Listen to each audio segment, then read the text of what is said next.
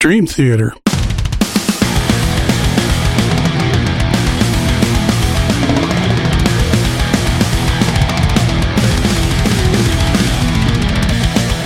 For 20 years, this band was synonymous with the leading edge of prog metal rock. But over the last 5 albums, something has started to change, and I think I have an idea why. So let's talk about it. This is Lee, and this is a UP3 show bootleg.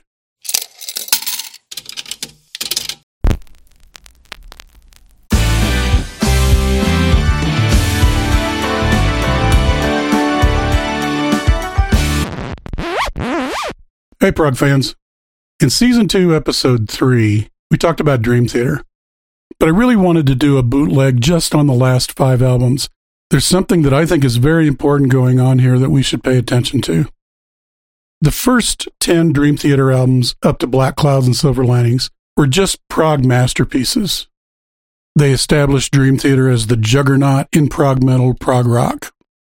But I think a dramatic turn of events is really where a different sound started creeping into the Dream Theater repertoire. As a reminder, that's the album where Mike Portnoy left, and I think really John Petrucci became the leader of the band. But a certain type of song starts showing up on these albums. Songs like this. Just a prisoner of the monster on his back. Call it bad luck, call it fate, call it stuck here the rest of my days. Serves me right, what went wrong. These are songs that have good chord progressions, have nice melodies. The quality of the production is great, but they are really just a standard rock ballad. They might have a prog intro or a really intricate solo in them, but the majority of the song is pretty much straight-ahead common time rock and roll. Starting with a dramatic turn of events in the last 5 albums, the number of times these songs occur on albums has really risen. The choruses are almost always in 4/4 common time.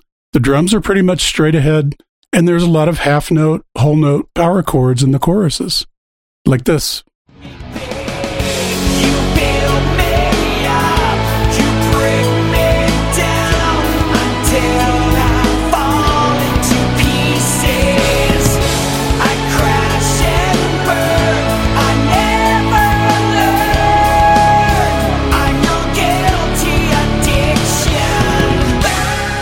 The other thing about these later albums is they are a lot more heavily produced. You never heard Labrie double-tracking or overdubbing himself on the older albums. It was always either Portnoy or Petrucci or both singing harmony lines behind Labrie. But especially on the last 2 albums, James Labrie is doing a lot more overdubbing of his own voice.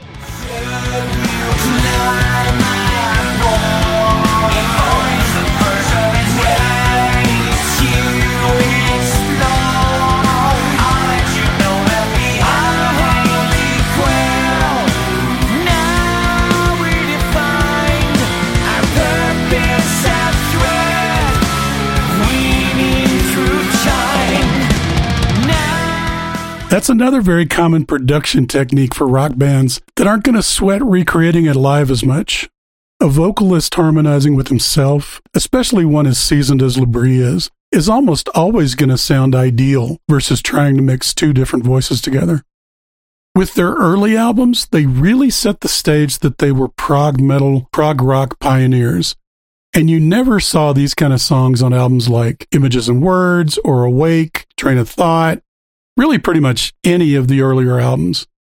The Looking Glass, The Bigger Picture, Along for the Ride, Build Me Up, Break Me Down, Invisible Monster, Sleeping Giant, Transcending Time are all examples of these mainstream rock ballads. Another complaint I've heard from some other seasoned fans is that the music's become repetitive. For example, this is the center section of Outcry.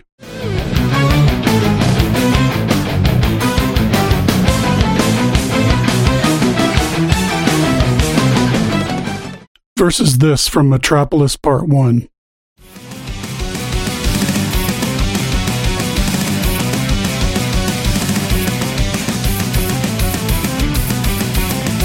There's a guy on YouTube that has the channel Become the Night.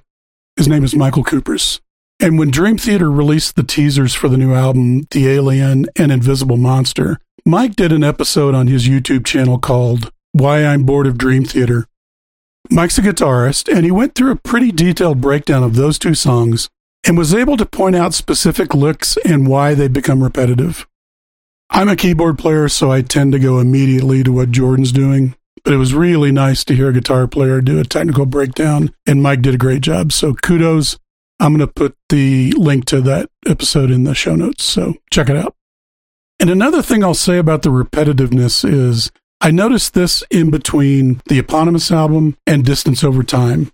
If you cut off the first and the last songs on those two albums, the middle songs on those albums match almost 1-to-1 in length, in tempo, in layout where they show up on the album. It's almost like there's a formula being followed here. And a very interesting thing happened when Craig and Tony and I started listening to The Alien and Invisible Monster when Dream Theater released them as teasers. Craig's reaction was, yeah, this is pretty good stuff. Tony and my reaction was, yeah, I don't know, this isn't really like the good Dream Theater anymore. Remember, Craig doesn't have a lot of depth with Dream Theater, but Tony and I have been listening to him for ages. And I think that reaction says everything about why these new songs are showing up like this. Look at their U.S. album sales over the first 10 albums. The peak is Images and Words. That's 600,000 units sold. And remember, that's the album with their one commercial hit, Pull Me Under. And then it's a very steady and slow decline down to Octavarium at about 56,000 units.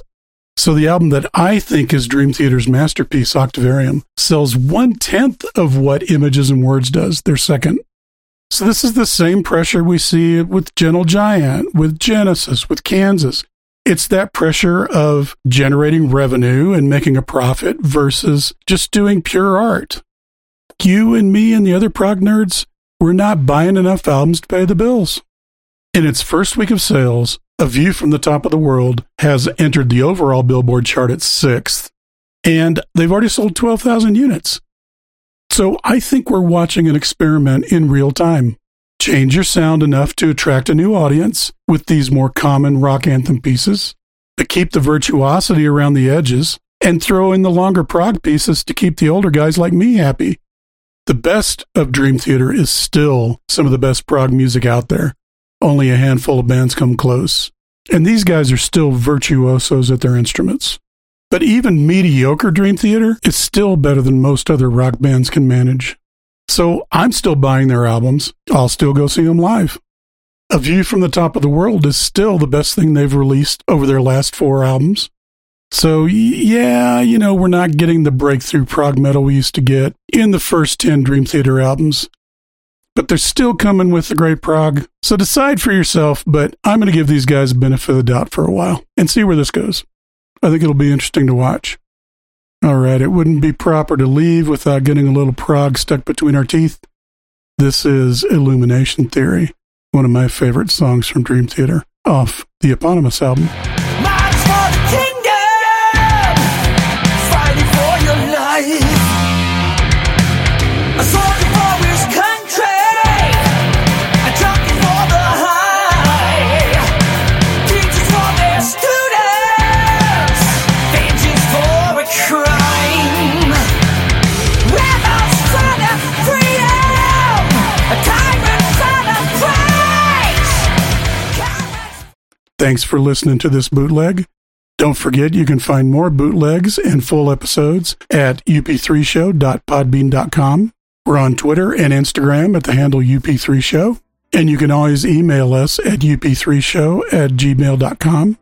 We got a coffee account if you want to throw us some nickels at ko-fi.com/up3show. And stay tuned because we will be announcing some new Patreon tiers shortly. All right, we will talk to you later. Bye.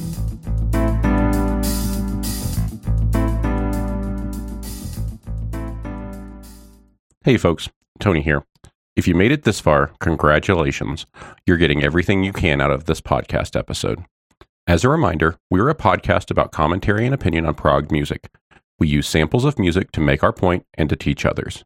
We make no claim of copyright to any of the music featured in our samples and strongly recommend that you support the artists we talk about by buying their albums and merchandise or seeing them live. If you're an artist and you'd like for us to change how we've used your content on the show, please contact us directly so that we can work together.